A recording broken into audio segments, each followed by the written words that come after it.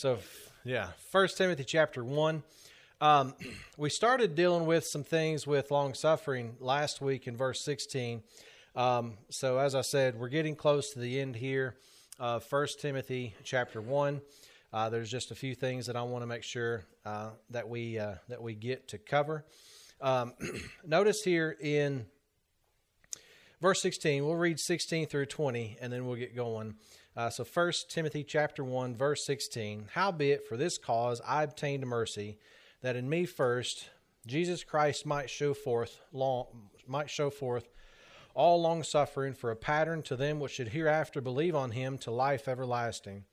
Now unto the King eternal, immortal, invisible, the only wise God, be honor and glory forever and ever. Amen. This charge I commit unto thee, son Timothy, according to the prophecies which went before on thee, that thou by them mightest war a good warfare, holding faith and a good conscience, which some having put away concerning faith have made shipwreck, of whom is Hymenaeus and Alexander, whom I have delivered unto Satan, that they may learn not to blaspheme." Father, we thank you for the opportunity that we have to study your word. It's been preserved throughout the years and ages that we can have it, we can handle it, we can study it. And we can take that information and apply it to our lives, that we would be to the praise and honor and glory of your grace. And it's in Christ's name we pray. Amen. Now, last week we started talking a little bit about that issue of long suffering. And if you notice here in verse 16, he says, "Howbeit for this cause," and of course he's talking about the fact that when you back up to verse 15, it says, "This is a faithful saying and worthy of all acceptation, that Christ Jesus came into the world to save sinners, of whom I am chief." Now, what we've talked about that is this issue of who is it that Jesus Christ came to save is who? Sinners. So if you're not a sinner, we said last week, he didn't come to save you. So it's a good thing to know that you're a sinner. That way you know that that you were one of the people that he died for. He died for the ungodly, right? When you take a look at this, and that can get into a whole bunch of other things. But notice, if you take a look at this, he says, "Howbeit for this cause," the fact that Jesus Christ came into the world to save sinners, "howbeit for this cause I obtained mercy." Now, we talked about that mercy back up in verse 13, where he says, "I obtained mercy because I did it ignorantly in unbelief." And remember, when we look at those things, mercy is what? God withholding what you deserve. Grace is God giving you what you don't deserve, right? And peace is the thing that comes because you've got both of those things working in your life. Now, when we look at this, he says, "Howbeit for this cause," for the cause that he came into the world to save sinners, "howbeit for this cause I obtained mercy, that in me first Jesus Christ might show forth all long suffering." Now, we started talking a little bit about that issue last week, and we went over to 2 Peter and found out that Peter was talking about that issue of long suffering. Now, that issue of long suffering, remember, is that issue of, it's a patience, it's a forbearance, it's a slowness to the avenging of the wrong. And that's what God's showing forth today. And the whole issue there with mercy is him withholding wrath. Now, let's go over real quick to Romans chapter 2. And go through some things, and hopefully we'll see some issues pop up, and that might alleviate some of those things for us. When we look at this issue of long suffering, that issue of forbearance, that issue of slowness to avenging the wrong, that's not how we usually operate, is it? If somebody wrongs us, what do we want to do? Get them back as quickly as we possibly can, because that makes this flesh feel good about itself. Well, the problem is that issue's still there, and you've not actually dealt with it. What this allows you to do is actually deal with the issue. Notice here in Romans chapter 2, and we'll see some things, hopefully, as we look at this. Verse 1, "Therefore thou art inexcusable, O man, whosoever thou art that judgest, for wherein thou judgest another, thou condemnest thyself, for thou that judgest doest the same things. But we are sure that the judgment of God is according to truth against them which commit such things. And thinkest thou this, O man, that judgest them which do such things, and doest the same, that thou shalt escape the judgment of God? Notice, or despisest thou the riches of his goodness, and forbearance and long-suffering, not knowing the goodness of God leadeth thee to repentance. Now, what you notice there is he brings up this issue of what? Or despisest thou the riches of his goodness and forbearance? Now, when you look at that, it's the riches of his goodness, and it's the riches of his forbearance, and it's the riches of his long-suffering. There are some things that's going on in this dispensation that couldn't have taken place prior to this dispensation according to God's word. Right? Now, you stop and you think about this real quick. Go get 1 Peter chapter 3. Go get 1 Peter chapter 3. Well, yeah, hold your place there in Romans. Go get 1 Peter chapter 3.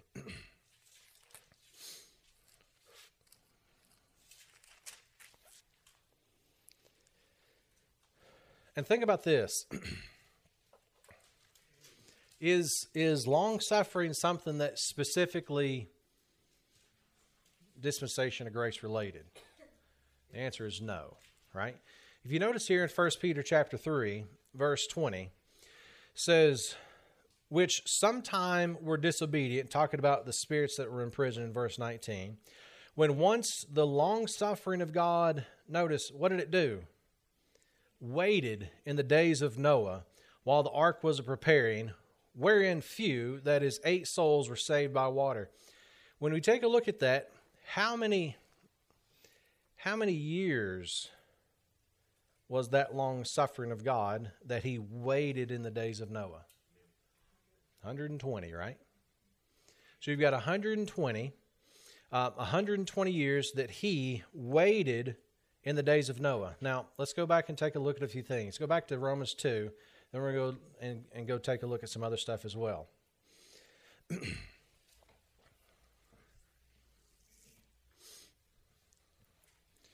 When you look at Romans chapter 2, verse 4, he says, or despisest thou the riches of his goodness and forbearance and long-suffering, not knowing that the goodness of God leadeth thee to repentance.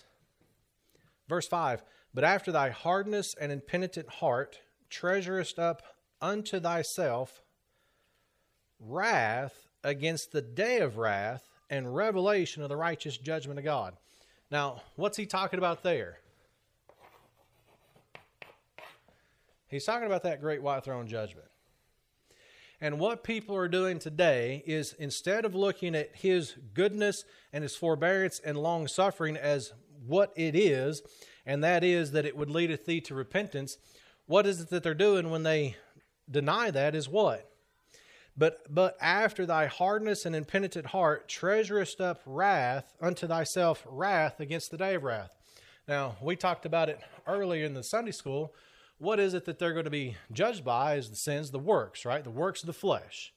So we talked about that earlier. Now, when we're looking at this, what's he saying to a person here is what? You have wrath. And what are they doing every single day? Is they're doing what? They're treasuring up more wrath and more wrath all the time. Now you stop and you think about that. I did that for 21 years. I had a lot of this stuff that I treasured up to myself, and God's long suffering said what? I'm doing away with that. I'm withholding that, and I'm not going to put that on you. But if somebody doesn't do that, what do they have is they've got all that, and what that shows up is out there at that great white throne judgment. And they're treasuring up wrath unto themselves. Notice, but after thy hardness, and here's the interesting part. Notice it says they've had a negative response to God's goodness, his forbearance, and long suffering. And what is it that happens? He says, but after thy hardness and impenitent heart.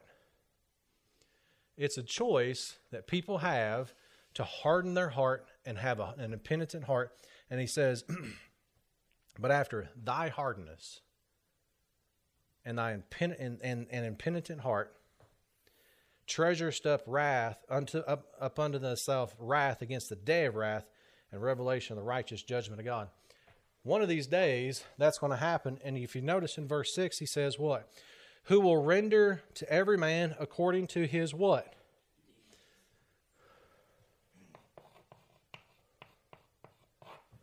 That's that stuff.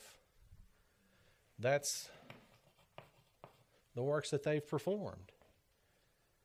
The things that they've done in the flesh, with the flesh, that's what that is. That's what they look forward to, and they don't even know it. But their hardness and impenitent heart says what? That doesn't exist. In fact, the one that I'm going to be judged by doesn't even exist. That's what he's talking about in chapter 1. Right? So what we have here is that's their response. They have a negative response to that. Well, go back to Genesis real quick.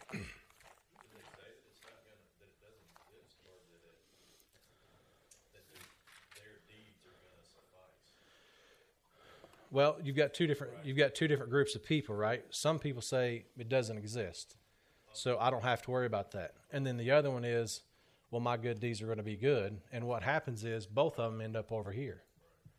Yeah, no, that's a good question.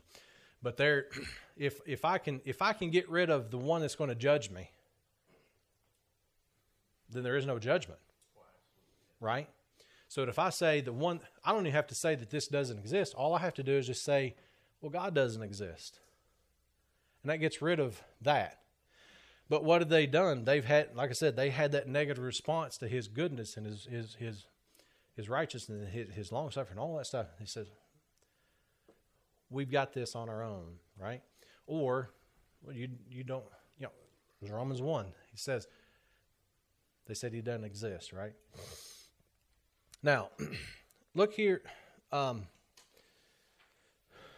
Genesis chapter 6. And I'm sure that we're all fairly familiar with this, but I want us to keep this in mind as we're going through here. Romans chapter 6, verse 1. Notice, Romans chapter 6, verse 1. And it came to pass, when men began to multiply on the face of the earth, and daughters were born unto them, that the sons of God saw the daughters of men, that they were fair, and they took them wives of all which they chose. And the Lord said, My spirit shall not always strive with man, for that he also is flesh, yet his days shall be 120 years. Verse 4. There were giants in the earth in those days, and also after that, when the sons of God came in unto the daughters of men, and they bare children to them, the same became mighty men, which were of old, men of renown. Now, you see this show up with Nimrod, right? He was a man of, I just lost it. He was a man of, where'd it go? Right there it is. He was a mighty man, right? So you see that show up. Well, what's the first? Who is it that sets up the Tower of Babel? Is him. And there's that connection there. And here's the thing. Notice in verse 5. And God saw that the wickedness of man was great in the earth, and that every imagination of the thoughts of his heart was only evil continually. Now, you remember, what was it, Wednesday night when we went over to Acts chapter 17, and Paul looks at the folks there, and it grieves him because the whole city's given to idolatry. Well, when God looks at the whole earth, what's he see with the earth is he says, the wickedness of man was great in the earth, and that every imagination of thoughts of his heart was only evil continually. And you stop and you think about this. During this time, what does God do during that 120-year period? Knowing that, what's he do? Long-suffering. Right? We see that over in Peter. And it's not, oftentimes we get caught up and say, this world is in such a mess, how can God allow it to go on? It's because it happened already. And the reason it goes on is that what? He's showing forth his long suffering so that we would have an opportunity to do something. Now notice this. Verse 8. But Noah found grace in the eyes of the Lord. These are the generations of Noah. Noah was a just man and perfect in his generations. Now, when you think about that issue of him being a just man and perfect in his generations, the issue is he's not gotten into the corruption that the other people have gotten into. Right? It's not that he was sinless and perfect and all that. The idea there is he was doing what God was wanting him to do, and he didn't get caught up in that religious system. He kept himself from it, from the contamination of it. Notice this, verse 11. The earth also was corrupt before God, and the earth was filled with violence. Do you know why we see corruption and violence in the world? It's because man's imaginations of the thoughts of his heart is only evil continually. Nothing's changed. But notice this, and this is one of those things that I find just the phrasing here. Verse 12. And God looked upon the earth, and behold, it was corrupt. For all flesh had corrupted his way upon the earth. Now you stop and you ask yourself, whose way is it that was corrupted? It was God's way. When you look at this, was it God's way that man would be corrupt? No. And we've talked about it and gone through it before. How is it that you corrupt that is with that corrupted wisdom? We talked about all that stuff, right? That's that religious system. That's what Noah kept himself from, right? And so then what happens is God has a way, and all flesh, what did all flesh do with his way is the flesh corrupted his way. Now it's interesting that he brings up that issue of the flesh, that all flesh had corrupted his way upon the earth. That's not that I'm going to take my way and do something with it and I've corrupted it. It's God's way. God has a way in which he was going to work. And what does he do instead? Instead of bringing down wrath, did God have the opportunity and the ability to say, I'm just going to do it right now? Absolutely. But instead, what he's setting up is verse 13, and God said unto Noah, the end of all flesh is come before me. Can you imagine that, hearing that statement from God?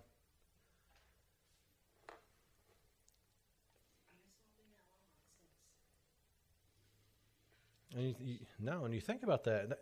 They've not, a couple thousand years or so, maybe. But I mean, you think about where we are and all this stuff. But he says, for the earth is filled with violence through them. And behold, I will destroy them, notice, with the earth. Verse 14, make thee an ark of gopher wood. And he goes on down through there. And so what he's doing is, in the time that it takes Noah to be able to build that, 120 years, did God have the right to have just right then wiped it all out and started over new? Didn't he already do that once? Between Genesis 1:1 and 1:2? Start over new? But he didn't. Why? Because of what we read over in 1 Peter chapter 3. Now, go real quick over to Hebrews chapter 11. Now, what did God say to Noah? Build thee an ark. So then, what does faith do? Builds an ark, right? Well, if we notice here, Hebrews chapter 11, verse 7. Here you've got verse 7. It says, by faith, Noah, being warned of God of things not seen as yet. Now, I like that phrase. Had anyone seen what God was telling Noah that he was going to do? So they have no context to what's going to happen. I've said this before. when you think about Adam and Eve, when they fell and they go get their fig leaves, had they ever seen a tree leaf die? They've never seen death. So when they pick this leaf off, in their mind, what do they think? This is all I'm going to have to do, and I'm going to be able to cover myself up with this leaf, and it's going to last forever. But what happens is, it shrivels up, turns the color, shrivels up, goes away, right? So you have to keep doing it over and over again. That's part of that fake wisdom and that false wisdom. But when we look at this, and to me, again, that's one of those things just kind of, it's extraordinary to see. By faith, Noah, being warned of God of things not seen as yet, moved with, what was his motivation? Fear. Did Noah find grace in the eyes of God? Was the grace that he had the motivation for him building the ark? No. What was his motivation? He was moved with fear. And moved with fear, what did he do? Prepared an ark to the saving of his house, by the which he condemned the world and became an heir of the righteousness which is by faith. Now, that brings up a whole bunch of stuff. How is it that Noah saved his family? Was by what? Faith. In what? What God said. God said, go build an ark. Faith does what? Goes builds an ark. If God says rest, what does faith do now? Rest. If God says don't do, faith does what? Don't do. Right? And as you go through here, that's the interesting thing, because when you look at Noah, is Noah a pattern to them that should hereafter believe?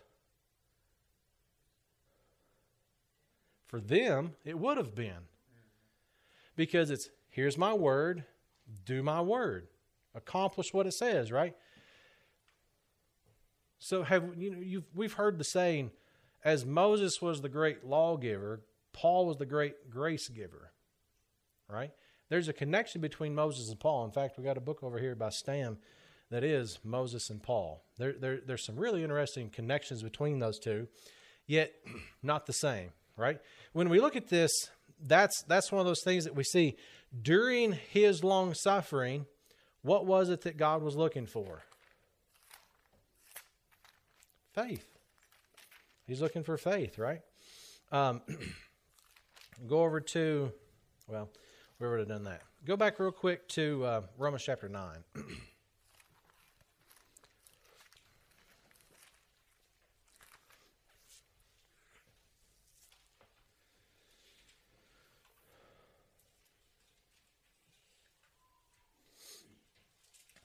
Romans chapter 9. Notice here, let's start off.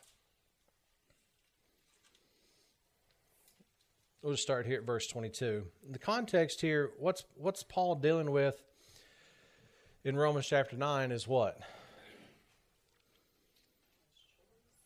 Israel, right? He's dealing with his people, right? So in Romans chapter 9, in fact, he starts off, because what's the question is, at the end of Romans chapter 9, the question is, well, what about God's people? Right? And so then Romans 9, 10, and 11, Paul says, here's what God's doing for his people. By the way, what he's promised to his people, he will still fulfill. And so during that part, he also brings up the issue a little bit later on that we know that the things were written aforetimes were written for our learning, that we through patience come for the scriptures might have hope. When we look at what God's promised to the nation of Israel, we don't come along and say, well, he's replaced Israel with us, and he's going to be doing something, the same thing he's always been done. He's just using us instead. That doesn't allow you to look at faith, look at the scripture and say, well, God's faithful to what he says because he's changed what he said. Well, what we look at and say, we know that he will fulfill what he's promised. We know that that's going to take place, and that's what Romans 9, 10, and 11 is dealing with, is just because there's something different going on in the dispensation of the grace of God doesn't undo the prior 39, 43 books, right? It doesn't nullify them. And we've talked about going through some of those things as well. But notice here in Romans chapter 9, verse 22, there's a lot of stuff that's going on in the context here. You've got the fact that Romans chapter 9, Well, really, Romans chapter, well, all of Romans, a lot of Calvinists like the book of Romans because they think that in that is where you're going to find Calvinism. They believe that Calvinism began with Paul because they don't understand what the words are. When you look up here and you've got the fact that the elder shall serve the younger, and they say, well, Jacob I loved, Esau I hated. So they say, see, God chose one to salvation, the other one not to salvation. You're in that passage. You're in that issue here. Well, the problem is, if you actually understand what's going on, you've got Israel and Edom. They're two nations that he's talking about. And it's not that he's choosing people to salvation. He's talking about service there, but that's a whole other issue. But he's going through and he's dealing with, here's the history of Israel, and here's what's going on. Here's some things that God's promised he will fulfill. And we get down here and he's talking about this issue of the potter having power over the clay in verse 21. Notice here in 22. Well, look at verse 21. Hath not the potter power over the clay of the same lump to make one vessel unto honor and another unto dishonor? Well, what are those two lumps? They're clay, but who are they representing? Israel and, well, what he's dealing with there is unbelieving Israel and the little flock is what he's dealing with. You have this lump he's taken out. One is unto honor, that's the little flock. The other is unbelieving Israel, that's the dishonor. Of the same lump, of the same group of people, he's making two different things. Notice, verse 22, and this goes back to, when we go back to Noah and even today, verse 22 says, What if God, willing to show his wrath and to make his power known? So let's stop there real quick. Does God have to make his power known? We look at creation, we know it's known, right? But notice he says, what if God, willing to show his wrath and to make his power known, endured with much long suffering the vessels of wrath fitted to destruction? What's he showing the vessels of wrath that are fitted to destruction? What's he showing them? He's showing them mercy. And you stop and you think about what's going on during the life of Jesus Christ, and you get over to Peter, that Acts chapter 2, and you get the stoning of Stephen. During that time period from Acts chapter 2 to Acts chapter 7, what is God showing unbelieving Israel? Mercy. They stoned Stephen, and what does God still do with the raising up of Saul is to do what? Still shows them more mercy. Part of what he was doing in the dispensation of the grace of God is he's showing them mercy by withholding the destruction and the wrath that they deserve. They chose to kill John the Baptist, have him killed. They had Jesus Christ killed, and then they killed Stephen themselves. They denied God in the Old Testament. They denied the Son, and they denied the Holy Spirit. You see this over and over again. And what does God do every single time? Shows them mercy. That's long suffering. That's patience. That's slowness to avenging a wrong. And when Peter stands up in Acts chapter 2 and says, the man whom you crucified, he's laying it at their doorstep saying, this is the charge. But notice, verse 23, and he might make known the riches of his glory on the vessels of mercy, which he had afore prepared unto glory, even us, whom he hath called, not of the Jews only, but also the Gentiles. What's he showing forth to us today is what? Still mercy. And part of that goes back to Romans chapter 3 that says, I've declared both Jew and Gentile that they're all under sin. Why? That I might have mercy upon all. So it's not just extending mercy to unbelieving Israel, but now he's extending mercy to the Gentiles, which is an interesting thing. But that issue of mercy, go real quick to Galatians chapter 5.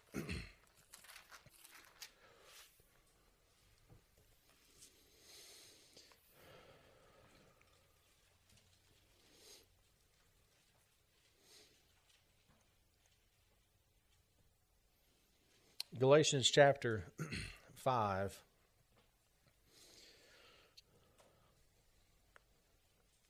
Verse 22. Now, we're obviously going to run out of time and not be able to go through all the stuff I want to here, but I'll give you a little bit of homework. Read Exodus chapter 3, or 33 and chapter 34, and connect that with what we're talking about here. Notice Galatians chapter 5, verse 22. But the fruit of the Spirit is love, joy, peace, long-suffering, gentleness, goodness, faith, meekness, temperance. Against such there is no law. Now, we did a series years ago dealing with the fruit of the Spirit. So, one of the things we always pointed out was, it says, but the fruit of the Spirit is. This is the fruit that the Spirit will produce in you. This is His fruit, not your fruit. This is His fruit that He's producing in you when you trust in what God's doing. Now, the really amazing part is love, joy, peace, long-suffering, gentleness, goodness, faith, meekness, temperance. All those are, when you go back to Exodus 33 and 34, Moses says what? Show me your glory. And God says, when I pass by, you're going to see my glory. So when He passes by, what's He see? Those things right there. When we stop and think about the long suffering that God is putting forth today, it's not just, I'm going to withhold my wrath, but people who have trusted in what His Son has done, and then moves on to, as you've received Christ Jesus the Lord, so walk ye in Him.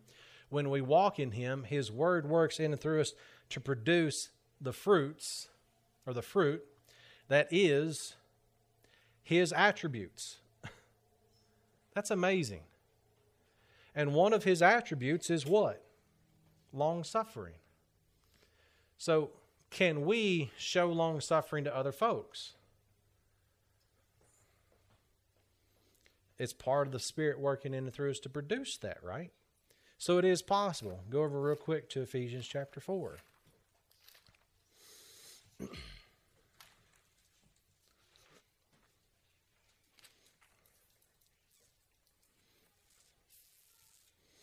Ephesians chapter 4, verse 1.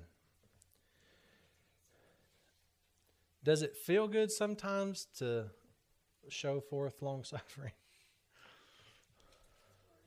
It's hard to do sometimes. And it's His design to do that, yeah.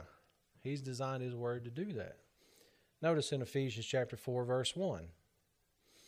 I, therefore, the prisoner of the Lord, beseech you that ye walk worthy of the vocation wherewith ye are called, with all lowliness and meekness, with long suffering, forbearing one another in love, endeavoring to keep the unity of the Spirit in the bond of peace. Now you take a look at that.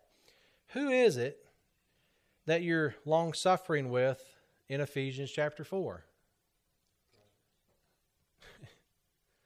Your local assembly folks. That's what he's talking about. And he's saying, if therefore the prisoner of the Lord, I therefore the prisoner of the Lord beseech you, and of course that's a great grace word, that you walk worthy of the vocation wherewith you are called. How are you going to do that? With all lowliness and meekness, with long suffering, forbearing one another in love. How is you going to be able to do that? Is willing to put yourself aside for other people and allow God's Word to work through you to do that. Is it possible to do this? Absolutely. And not only was long-suffering a pattern to them which should hereafter believe, but long-suffering is also a pattern. He was a pattern also in long-suffering for us, that after we get saved, we can go and produce that too.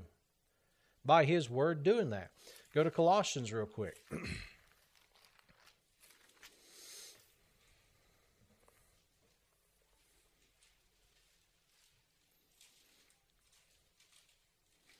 Colossians chapter 1. And this is one of those things that we'll see in a couple months or so. This is one of the prayers that Paul has that we've got for some of the folks there. Notice Colossians chapter 1, verse 9. For this cause, and the cause is the context prior to this, but notice, for this cause, since the day we heard it, do not cease to pray for you and desire that ye might be filled with the knowledge of his will in all wisdom and spiritual understanding. Why? That ye might walk worthy of the Lord unto all pleasing, being fruitful in every good work and increasing in the knowledge of God. Well, how is all that stuff going to work? That issue of being filled, that's the idea of being gripped by and controlled by. And we'll see that in just a second as well. Verse 11, strength with all might according to his glorious power. Notice this, unto all patience and long suffering. Notice verse 11, strengthened with all might according to his glorious power. Are we going to be able to, with our power, show forth all long suffering and all patience with joyness, with joyfulness? That last part is like, you can do it and you can do it joyfully. And you can do it joyfully. But it's not us doing it, it's according to what? His glorious power. And as I've said before, oftentimes what we need to do is get out of the way, right? Colossians chapter 3.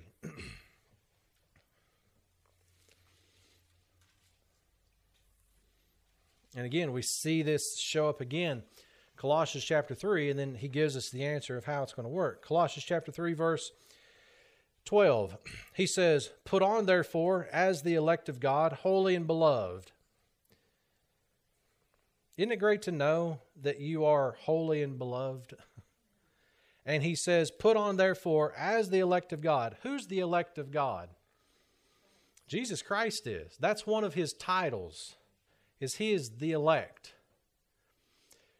When he says, as the elect of God, our identification is so closely related to his that if he's the elect, we are also the elect because we're part of him. And since we're part of him and we're part of the elect, he says, as the elect of God, that's an election that you get holiness and beloved because you're connected to him. Bowels of mercy, kindness, humbleness of mind, meekness, long-suffering, forbearing one another, and forgiving one another. What's interesting is, as we go through here, our spirit has been made alive. That's that idea of being quickened, right? And our soul's been taken out of the darkness and given light. And our body has been liberated to do what we're supposed to do based upon the knowledge that we have studying God's Word and applying it properly. That's how this works. And we see this, notice. How can you forbear one another? Again, who's he talking about forbearing with? Brothers and sisters in Christ. Forbearing one another and forgiving one another. If any man have a quarrel against any, even as Christ forgave you, so also do ye. How did Christ forgive you? Of all. How can you forgive? Of all. Do the same thing. Verse 14. And above all these things, put on charity, which is the bond of perfectness. That issue of charity, again, that takes us back to what we talked about a few weeks ago, right? Charity is what? Love, a specific type of love toward a brother and sister. And we see that over and over again. Verse 15. And again, we see this. And let the peace of God rule in your hearts. That word led is what? Make the conscious decision to allow that peace to rule in your hearts. To the which ye are called in one body, and be ye thankful. One of the first things that Eve wasn't was thankful. One of the first things that Christ was thankful. When you go back to Romans, he says, neither were they thankful. what the life that we have in Christ, what it produces is thankfulness. If we let the peace of God rule in our hearts. And here's verse 16. Here's the crux of the situation. Let the word of Christ dwell in you richly.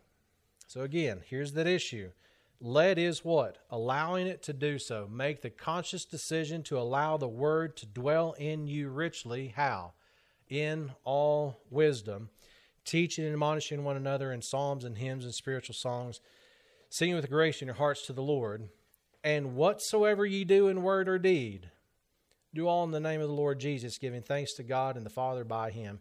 And then what's he do? He gets into wives, husband, children, servants. It touches this life that we have an opportunity to show forth long suffering and all this stuff. This life, it goes down to every single aspect of life. And it's not just a Sunday morning thing or a Wednesday night thing. This is a continual, day by day, moment by moment, decision by decision that we take and say, what does God's word say about this issue and how can I apply it? And if you don't have one, go find one. Find somebody else that's had the same issue. What was it that you did? What was the verses that you rested on? That's what it comes down to. And that issue of dwelling, it's at peace. It's there. It's there. And that's what it comes down to. Allow God's word to do exactly what God's word is designed to do. And then we get to, as he says over here in 1 Timothy, chapter 1, verse 16, howbeit for this cause I obtained mercy, that in me first Jesus Christ might show forth all long suffering, for a pattern to them which should hereafter believe on him to life everlasting. Not only do we have long suffering to get salvation, but we actually have long suffering as something that we can put on display. And it's this up here. There's a fellowship that we have with the God, the Father, Son, and the Holy Spirit, the triune Godhead, where they're working in us. Delilah and I were on our way over to your all's house the other day, and we're listening to the radio, and a lady singing a song, Lord, send me your Spirit. You got it. Lord, send me your Spirit. She's praying for something that if she's saved, she's already got. And then the Christian life becomes a treadmill that I got to go and do to get. God's saying, you've already got it. Just go live in what I've given you. So we'll pick up. There's some things that I do want to make sure that we get with the pattern, and then we'll move on down through the rest of the chapter the next few weeks. So, questions, comments, concerns?